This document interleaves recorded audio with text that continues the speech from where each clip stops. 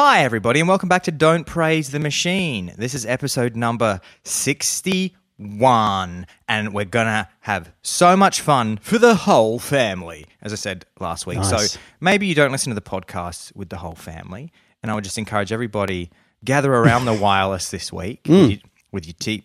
Pop them down on the couch, get everybody out get little Timmy out of TV dinner and say, Timmy, it's time for Don't Praise the Machine. The whole family gather around the wireless. And I'm here, as always, with my number one pod piper. He's got his podcasting panpipes out. Which he keeps. The Pied Piper of podcasting. He keeps them for his confidence on the podcast. There is I do. this little talisman. Yeah, my little comfort fidgets. It's number one pod piper, John Maloney. Hi, everyone. Welcome to episode 61. And I want to say congratulations to you for a brand new Prime Minister Thanks. and government. Yeah. Just to our international listeners, just going to get a little bit local for 2 secs. Australia has a new government. New Labor government. Yeah. And we welcome Prime Minister Anthony Albanese, friend of the show. Should get him on. Yeah, I heard from him during the week just to say thanks for all our support. I don't remember mentioning him on the show, but I appreciate that. And he's going to be the new man replacing Scott Morrison. And I can imagine that he'll be Prime Minister for at least a week or two before someone knifes him in the Labor Party. Yeah, he's exactly. Out. He's ScoMo was the first Prime Minister in I think about 15 years, his predecessor, to make it to a single term without being knifed by a party rival. So it's not looking great. I think what Albanese should do is to get everybody in his party on side, and so they don't knife him, he should sing the pre-chorus bridge bit from Culture Club's Karma Chameleon. He should say, politics is a game of survival. You're my lover, not my rival. And they go, hey, he's right. Let's let him have a full term. You got it. The solution staring him in the face.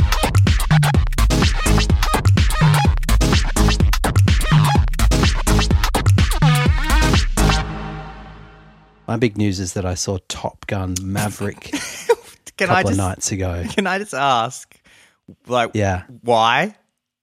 Why did I see it? Yeah. Somebody invited me, and I think they were just kind of fans of the original growing up, and so they had an affection for it. So they said they got a bunch of us, they convinced a bunch of us to go and see it. Okay. Obviously, you're not expecting anything profound or life-changing, but it had got pretty good reviews. That's to what my I heard. surprise. So I'm interested now to hear how you felt. Yeah, I probably would have enjoyed it even more if I had not read in the lead up that it had got good reviews, because I had just accepted that I was going to this film that was going to be, a bit of ridiculous fun. But then I was like, well, maybe it's actually going to somehow be a good film. And I guess you could say that there were aspects of it that were better than they could have been. It didn't take itself seriously or particularly seriously, which I liked. Oh, okay. That's interesting. So tonally, it's gone for. Is it meant to be a little bit self-aware? I think it is. I mean, at least maybe it's just that the audience, when I was watching it, were unwilling to take it seriously. But there seemed to be. Does he keep looking down the lens and winking? Yeah, and going, remember this one from the original? No, it was like very much a kind of an experience designed for people who had this nostalgic affection for the original. They played the original music at the start. They played Danger Zone. Tom Cruise, he's got a little bit of ploofing now. He's got, I think he's gone to his, I think he's almost 60, so it's fair enough. And he's gone, and I think he said to his plastic surgeon, look, as you know, I'm an actor and I need to be able to emote. And so I don't want to go I don't want to go full hog on the flattening of my forehead and pores, but I want to go fairly heavy. Give me 45% smoothing. Yeah. So when he's got his sunglasses on, which he does for a decent amount of the movie, as you can imagine, you kind of go, that just looks like Tom Cruise, same as always. Then when he's got his glasses off, he looks probably like, to me, like he's in his 40s. But he's a very good-looking, almost 60-year-old man. Yeah, he is, and he's like naturally very good-looking and got a lovely facial structure, which helps. But he does have this kind of slight. There's this slight kind of moments of uncanny valley where you're like, I'm not really getting the emotional nuance that he's trying to communicate there because he's had a little bit too much working done. But I did enjoy it in spite of myself. It was a kind of classic stupid romp. Who's the villain?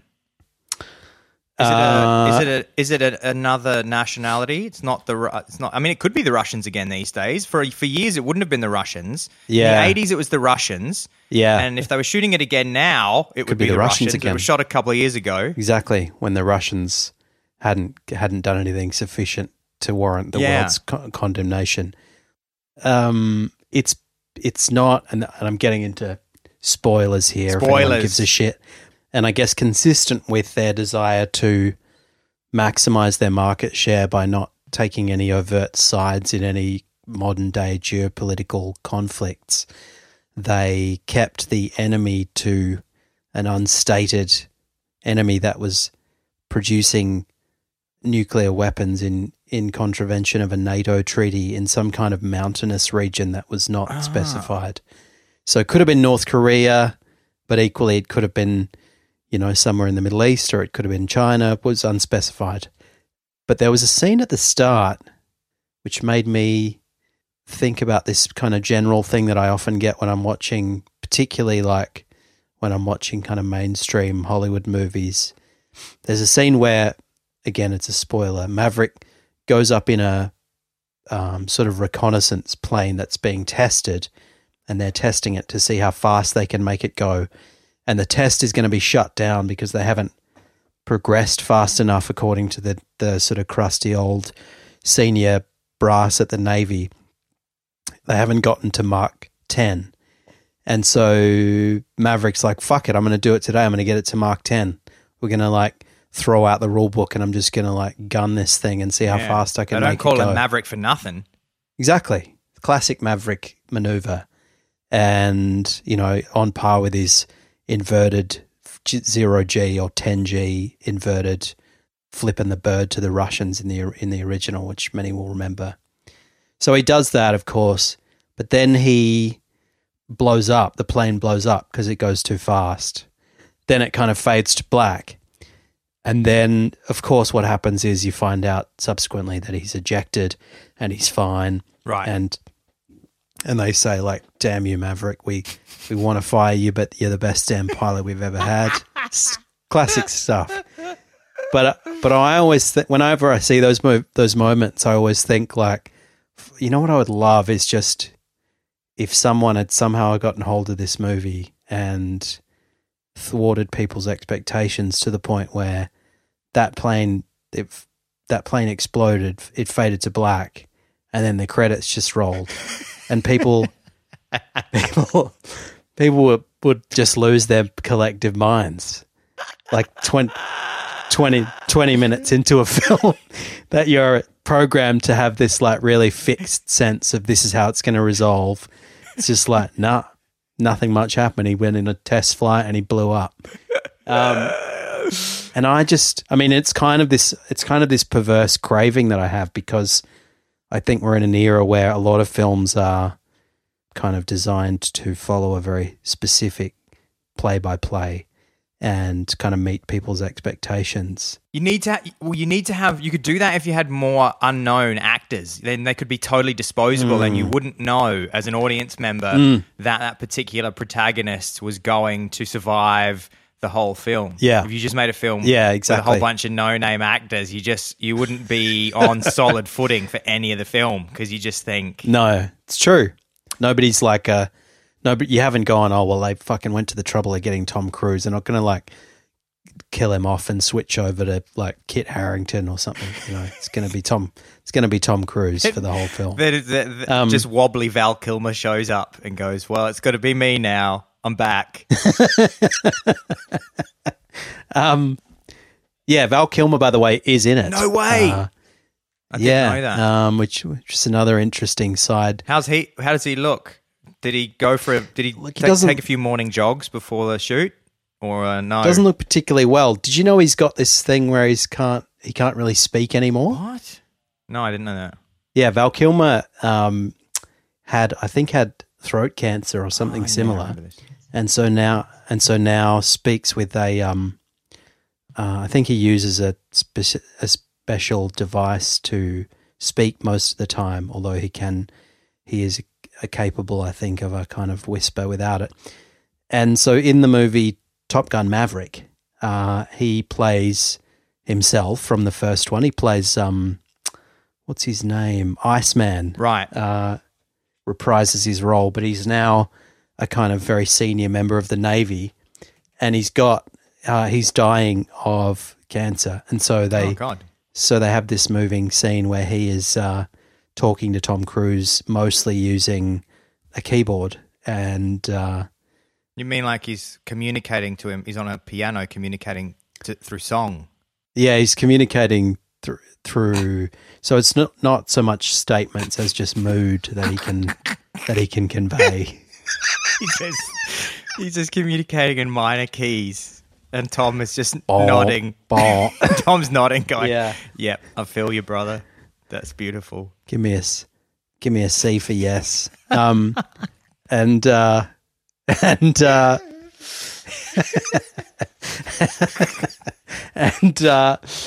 I think that came about because Tom wanted to have him in the film, which is nice because he was like, well, it's sort of, he's like, he made the original as much as I did, so got to get us both back. Val Kilmer and Scientology church leader David Miscavige are in the film for some reason. Yeah, David Miscavige is in the film. You know who's not in it is David Miscavige's wife, because nobody knows where she is. This will be our last episode. Now we're gonna have to just we'll call our Don't Praise the Machine lawyers directly after this cast. Next podcast, we'll start the episode just by saying we would just like to state publicly that we have no evidence that David Miscavige's wife is missing. Yeah, she's just a very private person. She certainly hasn't been put onto some kind of Sea Org vessel for disciplinary purposes. So,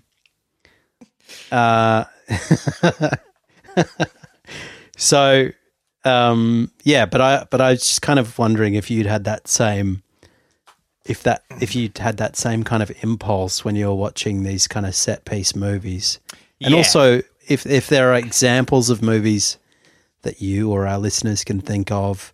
Another one I was thinking of was Meet Joe Black, because there's a scene which is not a very well remembered film, but there's a scene in that where Brad Pitt's character gets hit by a car, and then he gets inhabited by Death, basically, and Death falls in love with the main woman lead in the movie. And I thought when I saw him get hit by a car, like that'd be a brave movie to just be like, that's the film, the end. Yeah, and so the one that jumps to mind, and this has actually been written about because I spoke to my friend Owen, who is a writer. He was reading a famous book about writing, which the name of it escapes me. But I mentioned to him the one film that threw me with this is No Country for Old Men, because Josh Brolin is the protagonist in the film. He's the lead. You're following you very much feel like you're following his journey. Yeah. And then 2/3 of the way through the film, or maybe a little bit further, again, spoiler alert if you haven't seen No Country for Old Men from 2007, I think you've had enough time. You should. It's one of my faves. He gets killed, and then the film continues, and it's so off-putting, like in a really cool way, because you're like, hang on, Yeah. what the fuck's happened? Like the evil guy, Javier Bardem, has like killed him, and the film just keeps going, and you go, surely that didn't happen. What's going on? He's going to come back, and he doesn't come back. And you're not even. No, he doesn't. That's just it. It's not a good ending. It's not a happy ending, and you're not even there for his death. That's it kind right. of talks. It cuts away to somebody else. I think to the sheriff played by Tommy Lee Jones, who we've talked about previously on the show, famously opposite Will Smith in Men in Black. Might have to do a Men in Black No Country for Old Men thread through at some point. But then he comes upon this scene, and the cartel that's been chasing this suitcase full of money have caught up with Josh Brolin and killed him. Yeah. So that one, which I loved because I love it. I love it when music does things that I don't expect. I love it when films do something that I don't expect. Anything that I fall in love with, any kind of art, it tends to need something that makes me go, that I didn't expect that, and it came in and it made it so much better. Knocked me off my feet. So you would say, you're saying 5 out of 5 stars for new Top Gun. Everyone go and see it. Look, I wouldn't say that it was a quote-unquote good movie, but I'd say it's entertaining and knows what it is. And I would say, it inspired me to think about, it's almost kind of its own thread through movies, which perhaps there was an opportunity for them to end in a very jarring way that they didn't take, but maybe you as a viewer thought that would have been good if it was just credits roll. So you would say 5 out of 5 stars and everyone go and see it. Yeah, well, no, once again, no, I probably wouldn't say 5 out of 5. But if that's how you want to end the segment, then yes, 5 bags of popcorn. Okay.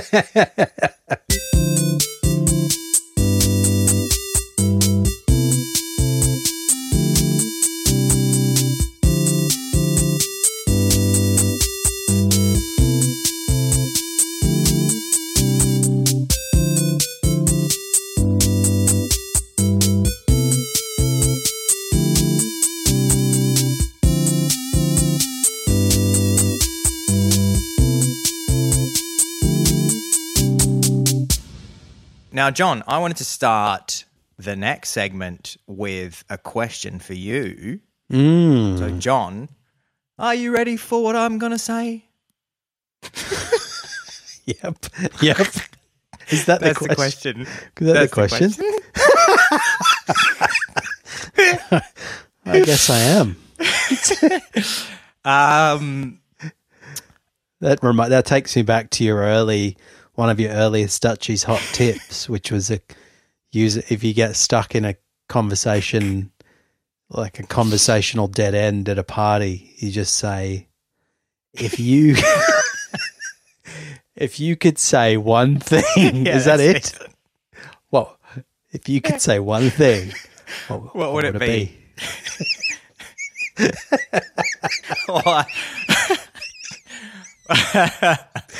Turn the problem into the solution. Or I love that. if you could meet one celebrity, dead or alive, what restaurant would you go to?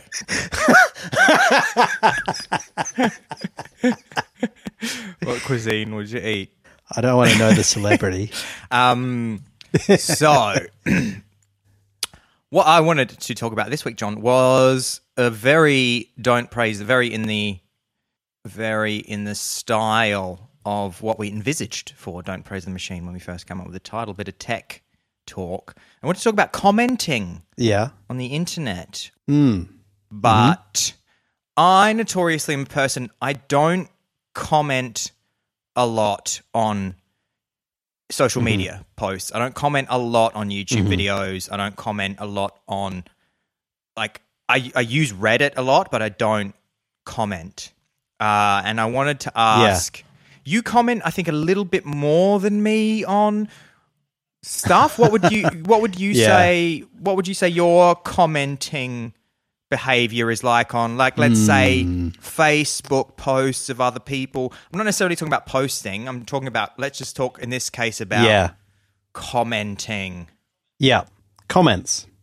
So there are two contexts, I'd say, where I will comment, one more commonly than the other. The first is if a friend of mine on Facebook posts something and I want to say something good-natured about it, you know, like if they say, here's my new baby, or here's a beautiful holiday I've been on, and I say, that's lovely. That's basically all I say. I just have that, have control paste. That's lovely.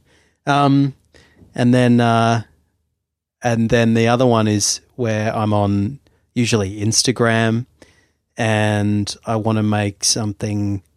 I want to make more of a sort of cathartic screaming into the void comment. And so this might be, I'm guessing this might, what you're talking about now might be a post, perhaps, posts where you don't know the person that you're commenting on.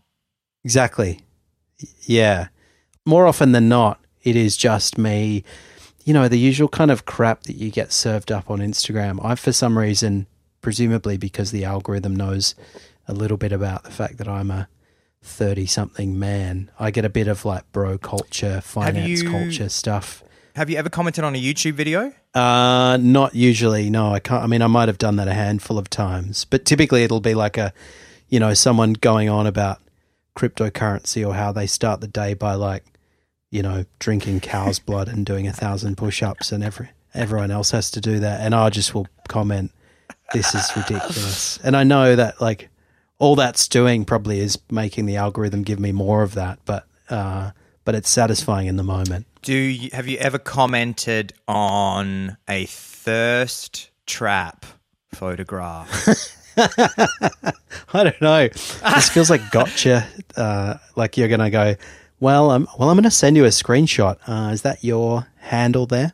So for anybody who is not familiar with the term thirst trap, I think I got this from Wikipedia or some kind of online dictionary of slang. A thirst trap is a type of social media post intended to entice viewers sexually. So the first thing I think of is sexy girls in a state of showing sexy bits and looking a bit sexy. That would be a thirst trap photograph. Yeah. And what gives me a deep sense of fascination, and I can't work out what's going on, and I wish somebody would help me understand, is men who write comments under those photographs. Yeah. I understand. Yeah. I want to know. I've seen this. I get from the let's just talk about women posting them in this sense. In this case, men do it too. There's like hot dudes that post thirst trap photos, but there's a particular type of man that will comment on the thirst trap photographs of sexy ladies. And if you get in those comment section, it's a real gold mine of absolute weirdness.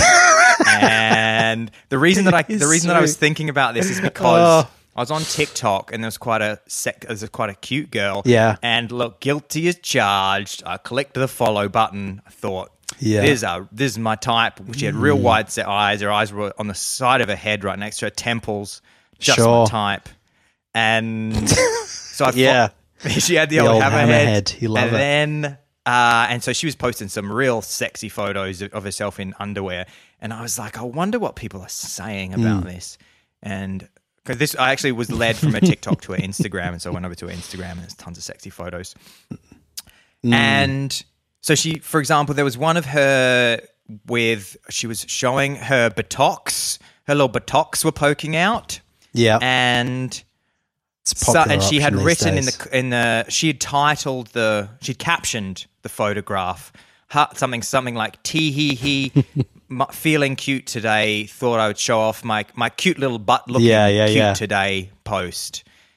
And the first comment was just, "Yes, baby, so sexy, this is you!" Exclamation point. This is you. And I was like, who? It was what man?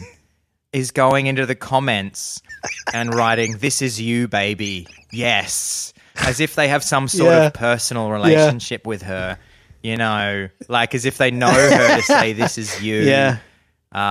Very weird. Yeah. And they just get progressively weirder. Have you got any other examples? Oh, mate, have I got examples? So what I did for research purposes, I went on the very famous subreddit Girls Gone Wild, which is sexy girls who go on Reddit and they post thirst trap photographs of themselves. So they post, you know, they want to, for whatever reason, maybe they want a little bit of validation. That's fine. I'm not here to judge. Whatever you want to do, you do you, baby. This is you. You do you, baby. This is you. This is you. Yeah. So I went on the Girls Gone Wild subreddit and Yeah. I would just click, and it's the same stuff. It's a girl posting a photograph with tee hee hee ho ho. I just thought my boobs looked great today. What do you guys, what does everybody out there think? Yeah. So I'm going to read you the captions of Please. the pictures. Oh, I and can't then wait. so I've got four here. So the first one, cute girl, she posted a picture of her bottom. She said, "Here is a picture of my cute butt." And the first man wrote, looking, I don't know if it's a man. I don't know. First person, smiley face, nice ass. That's comment number one. That's his contribution. Yeah. Next one says, next one goes, a very cute tushy. That's comment number two. And then number three just says, meow. That's the three comments she got. Now the next one, girl had written, "My boobies are looking amazing tonight." And then she's taken a photograph of her boobs, full nude boobs for all the world to see. Yep. Somebody's written, first comment, "Wow, you are perfect." Yeah. Lovely. Someone number two, she said, obviously she said, my boobs look amazing. Somebody said, "They really do. I'd like to lie my head on your chest." Oh, dear. And then someone's written, "Damn, those sweet, sweet nipples, so enticing."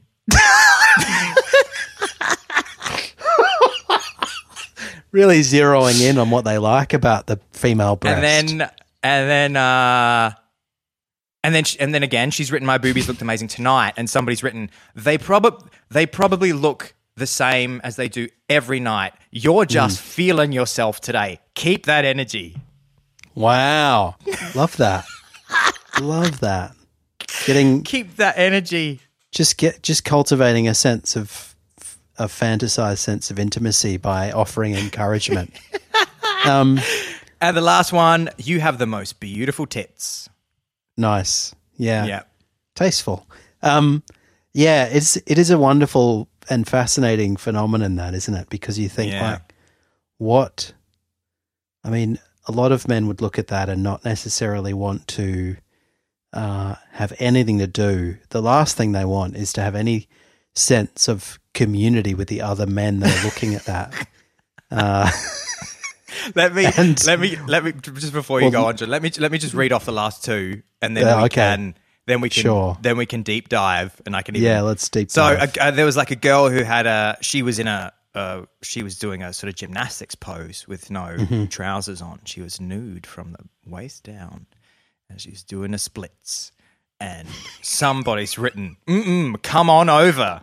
Right? The next person has written, "Oh wow, this one says, what I'd give to earn your trust and be with you naked."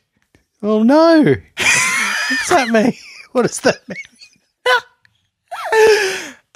My God, you are yummy. Holy hell, this is amazing. Yes, gymnastics is paying off, beautiful. I think you might kill me using the gymnastics pole. Just saying, but what a way to go. Exclamation point. And then I quite like the last one because she'd taken the photograph and her bed was unmade and there was like some clothes on the floor. So the last comment just says, "Clean your room and make your bed," which I like. Someone not having it. Yeah. Somebody had written, "I think I look pretty innocent, but not from the neck down." And then she was just showing boobs. And somebody's written, "Jesus, you are perfect." Somebody's written an innocent face and the sexiest pair of tits I've ever seen. I can't imagine anything sexier than you on your knees. It's like the old saying goes, the most heavenly bodies were made for sin. Oh, dear. So, I don't know. This just goes on and on. Yeah. Now, I typically reserve judgment. I try not to be a judgmental person. I tend to really think, look, if you're not hurting anyone and everyone's having a good time and it doesn't seem to be unhealthy, then everyone just keep at it. Girls, you keep posting those photos. Men, keep on giving those comments. But I want to get your opinion on this, John. I can't think of anything that would make me feel worse about myself than, I mean, because I've mentioned this to you before, and I said, what if I found out that you, as my friend, were going on Reddit and writing and going, yeah, baby. Yeah, baby. This is you, baby. You've got the most beautiful this eyes. is you. This is you. You've got phenomenal tits post. Yeah. I feel like if you went to your psychiatrist and you said, look, and this is why I think it's okay for me to say that this is pathetic and something that men need to not do. It's because I think that if you were unhappy in your life and you went to a mental health professional and you said, I go on the internet and I write under the photograph of girls, you're really sexy and you have the prettiest vagina that I've ever seen. I think that mental health professional would say, you need to stop doing that. That's not good. And that's why I think I'm okay. Why would they say that, do you think? What's the problem from the psychoanalyst's point of view? So, I suppose I'm imagining that the people are unhappy in their life because I'm assuming that these men perhaps not interacting with a lot of women in real life. Or feel they can't, And I could be wrong. I mean, it could be that like John Hamm from Mad Men is the one writing, holy hell, this is amazing, or my God, you are yummy. That's true. That is hard to imagine. Yeah, or Barack Obama's on there just after a hard day's work. Or that guy that plays that guy that plays Aquaman. What's his name? Jason Mimosa. Oh yeah, Jason Momoa. Yeah, yeah. He's just hopping on Reddit at 3 a.m. And saying, "Absolutely beautiful, perfect smile. You have phenomenal tits." It is hard to imagine. Yes. I think what interests me about it, and I agree with your assessment, is that, as I was saying that to you when you first brought this to my attention, it's kind of so confusing what exactly, like there's, I guess this, I mean, I don't know, you read those things and you might expect the comments to be more sort of grotesque or, like vulgar. But actually there are a lot of those. And there is that. But then there's a huge contingent which are just these kind of fawning, sort of slightly sad comments, and you think like, as I was saying to you, the last thing that most people who look at that would want is some sense of community with the other men who are looking at that, or to leave any kind of digital footprint of the fact that they've looked at that. It's such a weird thing to go, this person needs to know that I approve of their, and like somehow that makes me feel like they've seen that and they like the fact that I admire them, and that's kind of, maybe that's what they're imagining. I've read an interesting article the other day about the kind of business end of these kinds of thirst trap accounts where people often will, set them up on Instagram, which has fairly stringent policies for nudity and things like that. But then there'll be a gateway to someone else's like OnlyFans account or whatever. And they have basically, they employ third-party services, and the journalist who wrote this article went on a kind of deep exploration of one of these services, and they basically stand in for that person. So you will, if you're a model who wants to do that, wants to make money that way, you send this service like, hundreds of photos of yourself and a few videos and whatever, and then they will take care of posting a lot of it, and they will pretend to be you and engage in conversation, private message conversation with these kinds of men. And they would, in some cases, what they were doing was farming out that task to what they called, I think they just called them chatters, who were often in places like the Philippines where there are like large call center workforces and stuff. And they were obviously, they can get away with paying people a pittance, and they were using these services to, they were basically getting people to be online, like a legion of chatters to be online at any given time to field these private messages that these women get. And then they would obviously try and persuade you to, buy the products or subscribe or sign up to their OnlyFans account or whatever it might be. And they found and interviewed one of these chatters, and he was sort of quite a decent guy who was like himself had quite a difficult life, and was like, yeah, I understand that a lot of these people are just lonely and they just kind of need connection, and I feel for them. Yeah. But meanwhile, he's going to work and like pretending to be this woman and like engaging in conversations with these guys, and then they will do deliberate things to try and avoid arousing suspicion that you're actually not talking to this person at all. So, if it gets to the point where, for example, let's say you've requested a custom video from one of these people, and then you go, or you're subscribing to something, but you say, look, I want to be sure that I'm actually talking to you and not some intermediary who's pretending to be you, then the service will contact that model and say, can you just do a video where you mention this guy's handle or something like that? And then, or sometimes they'll sort of say, okay, well, can you post something that has like a generic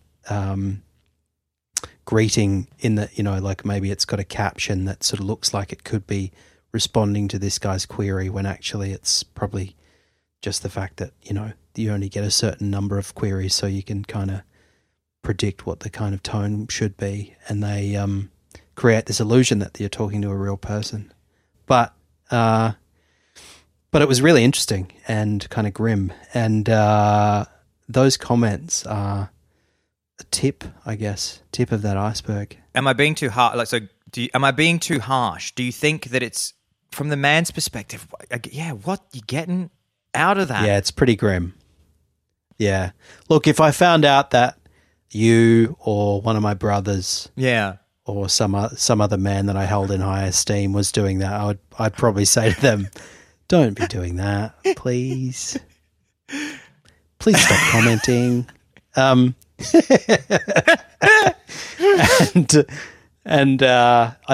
can't. It's hard to imagine a scenario in which engaging in that behavior makes people better off. It just doesn't feel like the world's getting better from this. And it's not about being prudish. No. I'm saying I just want people to have normal sexual and romantic relationships with real people. Yeah. Sure. I mean, who's coming away from that? Who's writing now? Let me plant my face in there and sending a post and feeling real good about their day. Yeah, it's not John Hamm. John's not writing that. Nah, you're probably right about that. Also, star of Top Gun Maverick, John Hamm. Is he in Top Gun Maverick? He's in Top Gun Maverick. I bet Tom. I don't think we've come full circle. Tom Cruise, again, hard to imagine him doing it. He does spend his private life in ways that and to circle back to Scientology, consider highly questionable and possibly not that healthy. But he probably doesn't engage in Girls Gone Wild commenting. But so, guys, if we've got some listeners out there and they don't praise the machine world, that's doing comments on Thirst Trap posts, and I've got it all wrong. There, it's bringing an immense level of joy. If it's bringing you closer to being self-actualized and I haven't recognized that. Yeah. Let me know. That's what this is about. Persuade me. So don't praise at AOL.com or there's Don't Praise the Machine, the podcast on Instagram. And I want to open a dialogue with all the sick perverts out there. By all means, point us to the rung on Maslow's hierarchy of needs where that comes in.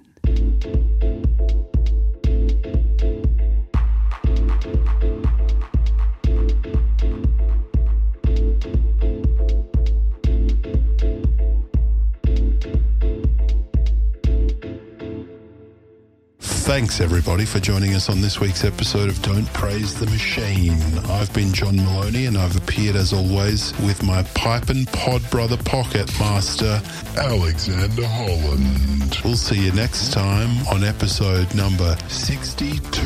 I'm talking Hey True Blue.